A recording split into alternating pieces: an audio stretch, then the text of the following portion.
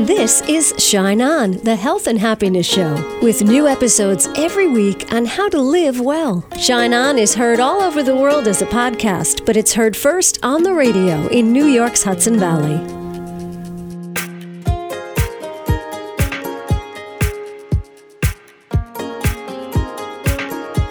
Hi, it's Casey. Thank you so much for tuning in to Shine On. I hope you had a scrumptious Thanksgiving. The plan in my family was to take a river walk with all the dogs and then have cheeseburgers and a baked potato bar. I'm just not fighting it anymore. I love big traditional holiday tables and meals with candlelight. Nobody else does. So it's cheeseburgers and baked potatoes. And that's just the way it is. I have another dear friend spent the holiday alone with her dog. Family is here and there. Friends are here and there. She could use some peace and quiet, so she claimed that for herself. Everybody's holidays look a little bit different, but we have to do what works for us. And everybody's lives looks a little bit different too, but we can all learn from the stories and lessons in each other's lives. And that's where we are going today with Rosemary Schmidt. Rosemary wrote a book, The Happy Clam, researching little ways to make life a little bit better, and also sharing some of the life lessons from her own life. We all get to the place where we're dealing with things we never expected to be dealing with, maybe find ourselves a little unprepared, but yet we find strength and wisdom from all that we go through and from the people who help us through. And I am intrigued by the beautiful photo on the cover. It's a picture of a woman who could be in a track event about to jump a hurdle, and the feeling it gives you is one of confidence. Perhaps this woman didn't realize she'd be jumping hurdles, but it appears she's put her mind to it, and she'll be successful. Tell me about that picture, Rosemary. This is a painting actually by Carol Ost, and the title of it is Fearless. And in a lot of ways, being happy is also about being more fearless and just going forth in the world. I saw the painting at a gallery, Left Bank Gallery, down on the Cape in Wellfleet, and just is one of those things. It's like, I didn't get it the day I was there, but then when I got home, I'm like, I really want it. If I call back and they don't have it, I'm going to be really upset. So I called and wound up getting it. Beautiful. And it made it onto the cover of the book. Yeah, and you had to get special permission for that, I'm sure. Yes, of course. And so I was really lucky and fortunate that Carol was good with having it on the cover. How fearless did you have to be to share so much of your personal life story in this book? It's true, actually. I remember thinking at one point, holding it and going, oh my gosh, what did I just do? Did I just publish my journal? Did I really mean to do this? I don't think I thought about being fearless as it was just part of the story, and it was very cathartic. And, share the stories of like losing my sister and some of the experiences with my mom suffering, from dementia and navigating that unexpected terrain. I think I described it like going to a fun house minus the fun, because you just never knew what was going to be at the next corner. My girlfriends and I were having this conversation just last week that you get to a stage in life where these unbelievably challenging things that we absolutely never thought we'd encounter start to happen, and we're all quite sure there should be a high school course in what to expect when you grow up and you find yourself taking care of people and taking care of your own self. So what parts of that story do you want to share with us today? I'll put it in context just to kind of speak to, that, like you just said, like, oh my gosh, I can't believe we're dealing with all of this. But if it's any consolation, after 50, things get better. It's been pretty well established out in the world of research that happiness has a pretty reliable, usual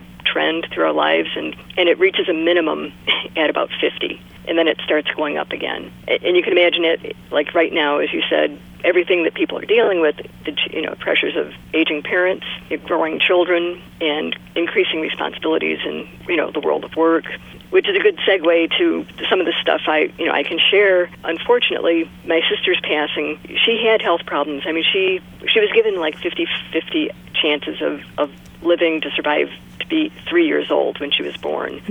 And she was born with a congenital heart defect, one lung, and she was an amputee. So she had a lot of health challenges from the get-go. Again, there was me, born healthy, and just why, right? Why am I lucky? Why was she unlucky? There's, that dynamic. And the expectation of, like, well, what can I do, right? I can't completely fix her. I can't give her a new heart or lung or any of that. But what did she want? She just wanted companionship and for me to be there and everything that I could do. But a lot of where this book came about was the last 3 years of her life, and I didn't know it, coincided with my first 3 years as a supervisor where, everything went into warp speed and working, crazy hours and a lot more stress, as you can imagine. And that was kind of the origin of some of my initial research on, like, how you can be even a little bit happier. And there were things I didn't really learn until even at my sister's funeral, talking to others in her life and stuff, that she never looked at others and it said, why can't I do that? Somebody had asked her, well, don't you compare yourself to others and don't you wish you could do this or that? And she said, well, when you look out the window and you see a bird, do you get upset that you can't fly? And that was kind of, her reaction to the world. So I realized a lot of that stuff it was my stuff, not hers. Ah, right. How old was she when she passed? 50. Wow. Yeah, she had a child. She had 2 grandchildren. She had a very, very full life, and she was amazing. She got a certificate in substance abuse counseling. She also volunteered at the crisis line.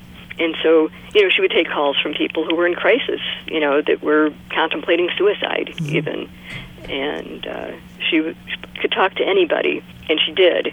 Even at her wake, this woman walks in, and we're like, do you know her?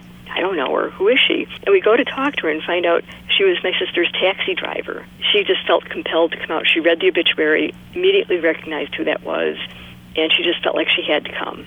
And that's the connection my sister made with people. What was your sister's name? Angie. I didn't know the research about that happiness plateaus at 50 and then increases. Was that a surprise to you? It was kind of like, oh, wow, well, this makes sense now. And it actually declines from your younger days. So it's, like I said, it's actually smile-shaped. It's like a lot of things clicking into place, like, well, no wonder. I wish somebody had told me this. I wouldn't be so upset if I knew that I should be expecting this, right? What did you say? Our happiness is smile-shaped? It starts out like a grin, higher, goes lower, and then goes higher again. Yeah. So 50 is not just a plateau, it's kind of the low point. And that's also the same age that many people start dealing with things they never thought they'd deal with before. Maybe those two things, maybe one is the cause of the other. But I'm grateful to have a little insight into the happiness research. So you did research into happiness, and you also have this wonderful sister to learn from as well, right? What else did you learn from Angie? Many words of advice that I could apply in, like, my role as a supervisor, like in the way that she said, you don't look at the bird and wish you could fly, you shouldn't look at others and say, well, why can't I do that? It was a really good life lesson to focus on what people can do. Don't focus on what they can't do or what they don't do well. Put your energies into their strengths and growing that. And that's kind of one lesson, as well as meeting people where they are, which she had to apply all the time as like a substance abuse counselor or in her volunteering with the crisis line. Where is somebody right now? You can't talk of some future of, white picket fences and everything. It's just too much to dream. It's too far. It's too much to imagine. You have to look at where they are right now. And for somebody in that situation, one day of being clean, sober, might be a hard enough challenge. Now, your background, isn't it originally in geology? True. How did you pivot from geology to inspiration? I think I like to use all the parts of my brain. In college, I actually started as an engineering major, struggled with calculus, was briefly an English major, actually, and then found geology. Because I do like the science. I like to be outside. I unfortunately found out I still needed to take calculus after all of that. Mm-hmm. But when I was at the University of Dayton, I was really given a unique opportunity. I submitted a sample column to the campus newspaper. I had this itch to write. I always wanted to write. It was kind of unheard of to give a weekly column like that to somebody who wasn't a journalism major. And so they gave it. They picked me. They gave it to this unknown geology major, and that's where I got kind of the habit of thinking of ideas, writing them down, and I had to write to a deadline. My column was due at noon on Sundays, and sure enough, I'd type it up slip it under the door at noon, and then it would be, now what, right? Begins a new week, fresh piece of paper. Now, what am I going to write about this week? And I didn't know necessarily at the outset, and reliably, though, I'd come up with something each week. And different topics, not just geology. Oh, right. Yeah, the column was not about geology at all. It was just campus life, that thread. So now you're writing many years later the book The Happy Clam, and you say in the book, when things aren't going well, you can still find ways to move the happiness needle a little bit. Talk to us about that. The first half of the book, I would say, is kind of focused on what are these little tips, tricks, advice from the world of research. You can make minor changes in your environment, in your setting, in what you do each day, how you eat, how you exercise, to move the needle a tick or two. So from things as simple as your surroundings, your physical surroundings, because we are as impressionable as jellyfish. We think we have all this, and we're humans and we're rational beings. We are shockingly swayed. Paint the walls yellow, for example. Have some mint tea if you want to focus. Lavender is calming. Singing, smiling. It's kind of wild. Something physical. Now you think smiling would be the result of a reaction to something. Oh, I'm happy, therefore I smile. But in fact, if you smile, you'll feel happier. It's kind of crazy that when you move those muscles into the smile shape, the body actually releases those, the good stuff, chemicals that make you feel better. I thought it was pretty wild. Yes, it's something we talk about a lot here on Shine On, the Health and Happiness Show. We often say your big fancy brain has no idea when you're faking a smile.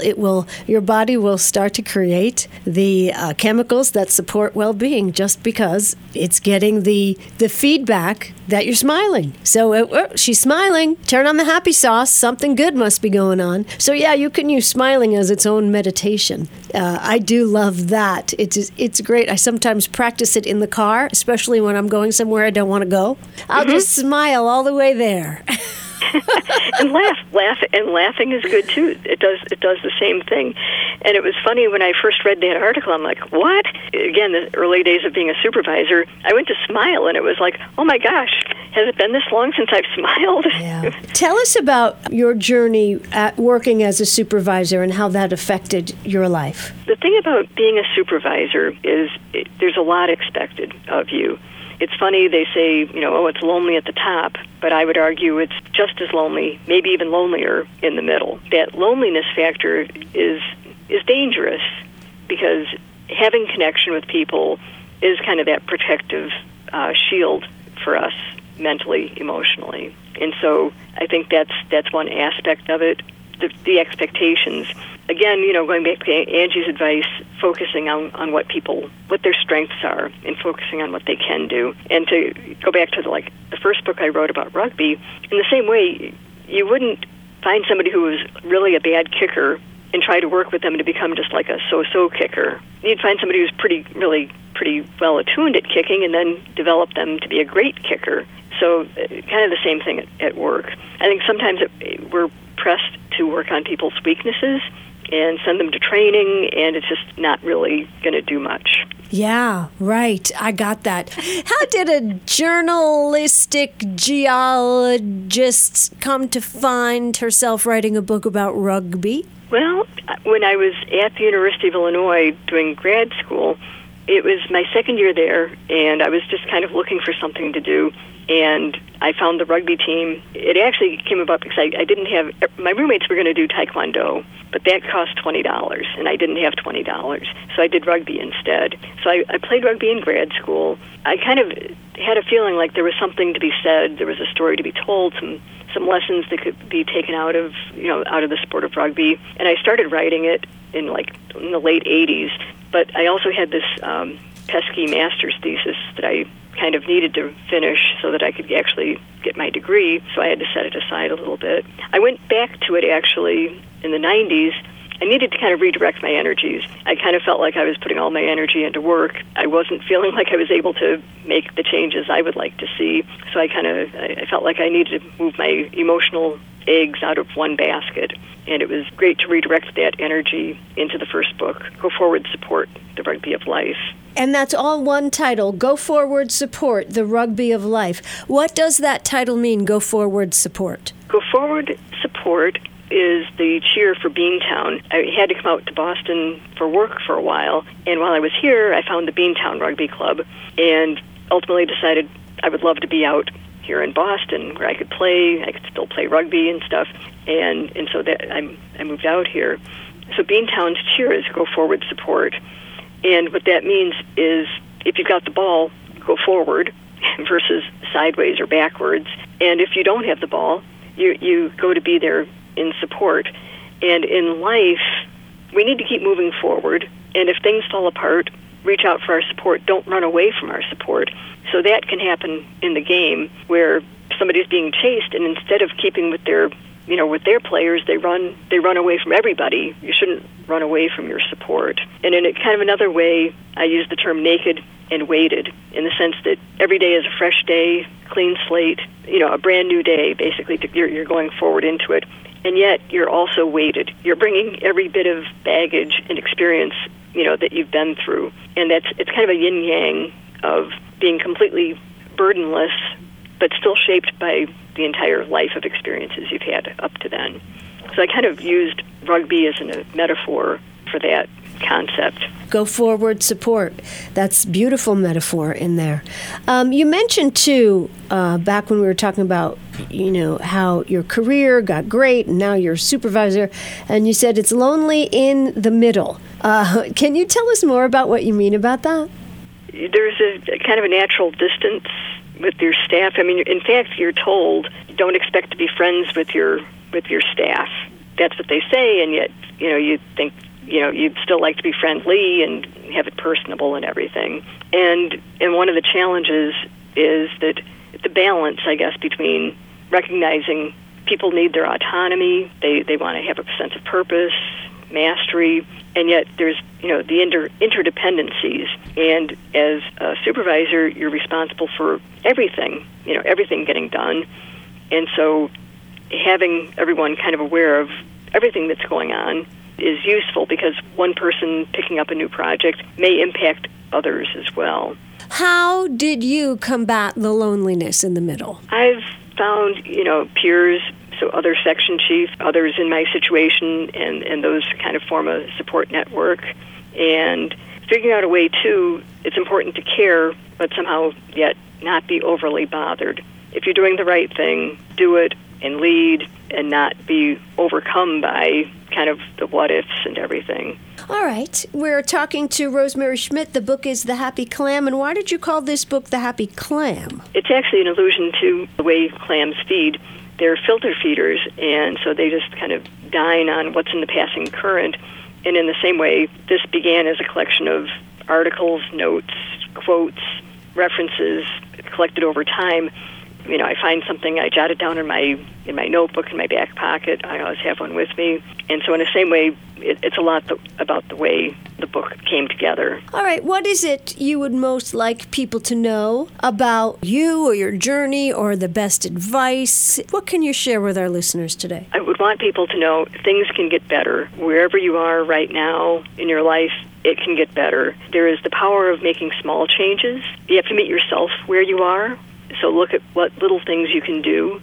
And the number one biggest, which isn't a thing at all, affecting our happiness, is other people. Good relationships, healthy relationships. And so as stressed as we are, stress and loneliness are dangerous. They were a public health crisis even before the pandemic. Tend that garden of friends and family. That's what's going to lead to a happy, healthy, long life. And so you've been talking about the experiences you're going through, and having that network of friends to confide in makes a huge difference. And having that network of friends to confide in makes a huge difference. Rosemary Schmidt, who wrote The Happy Clam. And we have a copy to give away. If you would like that, let me know through the website Casey'sPlace.com. And I'll say this, too. This season is a wonderful time to reach out and reconnect with friends and family members. It's a wonderful wonderful time to tend to the relationships in our lives. The holidays give us an excuse to reach out. And if you don't know where to reach out to, but would like some companionship, you can try A Circle of Women on Facebook. That's where many of us get together on social media. So listening to Rosemary Schmidt talk about her book, The Happy Clam, we can take many, many lessons. As Rosemary said, she likes to use all the parts of her brain. Geologist, blogger, athlete. Be brave. Do all the things you want to do. Small changes can bring big results. Try that smile therapy. It works. From Rosemary's sister, a very poignant lesson. Accept yourself as you are. You can accomplish plenty right now, as is. And I love the rugby lesson. Move forward, support. If you have the ball, move forward. If you see somebody else has the ball, help them out. And don't run from your support. Run towards it. Things can, and usually do, get better. Every life filled with stories and lessons. For more, visit happyclam.net and check out her blog, too. It's called Rosebud's Blog. Easy enough to find on the internet, and do let me know if you'd like a copy of her book. Casey'sPlace.com. This is Shine On, the Health and Happiness Show. Thank you so much for listening. We have our retreat coming up in February at the Mariandale Retreat Center. I'm so excited about the guests that we're putting together. But in the few minutes we have left this morning, I thought it might be fun for you to do one of the exercises that we're going to do at the retreat in February. You're getting a sneak peek preview here. But as this is Thanksgiving weekend, here's the exercise you might want to try. It'll take just a few minutes, but you do need a paper and pen. This is like a physical experience. So when you have time, if you can't do it right now, try to do it soon, maybe before you go to bed tonight. Make a list of all the things you're grateful for. Maybe you've done that 1,000 times before, but do it 1,001 times. Make a list of all the things you're grateful for on a piece of paper or in your journal. And when you get done with this wonderful list, hold it to your heart and feel what that feels like. To just be holding all the things you're grateful for. You can even just imagine that right now, but you have to do the exercise because there's a very important part too. So once you get done making your list of all the things you're grateful for and holding that list to your heart and absolutely feeling the gratitude, it's time to make another list. And this list is of all the things you want to do in the future, of all the ways you want to use all the parts of your brain. Maybe you want to get your teeth straightened, or maybe you want to take singing lessons, or maybe you want to climb Machu Picchu, or maybe you just, want to get away for a day by yourself. Maybe you want to learn a language. Maybe you want to paint the kitchen. This list isn't things you're going to do when you win the lottery list. This is things you want to do right now, as you are. Make that list as a gift to your future self, and then hold that list to your heart and feel that feeling. You absolutely 100% deserve all those things. And all those things are waiting for you to come and get them. So try that little exercise and let me know what you think. Oh, and speaking of let me know, a couple of weeks back on Shine On the Health and Happiness Show, we were talking about nutrition with Mira Desi. And we're talking about, making changes in your lifestyle and reading the ingredients on the package. Well, Violetta called me, my friend Violet, and she told me of an app called Yuka. I think it's pronounced Yuka. It might be pronounced Yuka. It's Yuka. And this app, you can just take it around, scan everything in your house, and it'll tell you if it's good or bad, nutritionally. I was just so thrilled by that, I had to get the app. And then, because I got the app, I got an email, just one of those promotional emails, but it was from the founder of the app, Yuka. Well, she's coming on the show. Her name is Julie. I was like, Julie, Violet told me about your app. Now I have it. I have a radio show. Come on, let's talk about it. So that's what we look forward to. Julie from the Yuka app. That's one of the things on my list I'm looking forward to. Thank you, Violetta. That was a good one. And now it's time for our thought for the day. Did I tell you I rescued 2 pugs from the SPCA, Eleanor and Roosevelt? I did.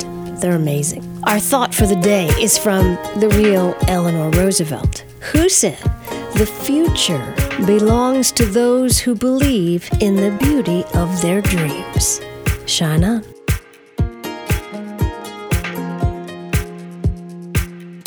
You've been listening to Shine On, the Health and Happiness Show, with new episodes every week. It's your time to shine on.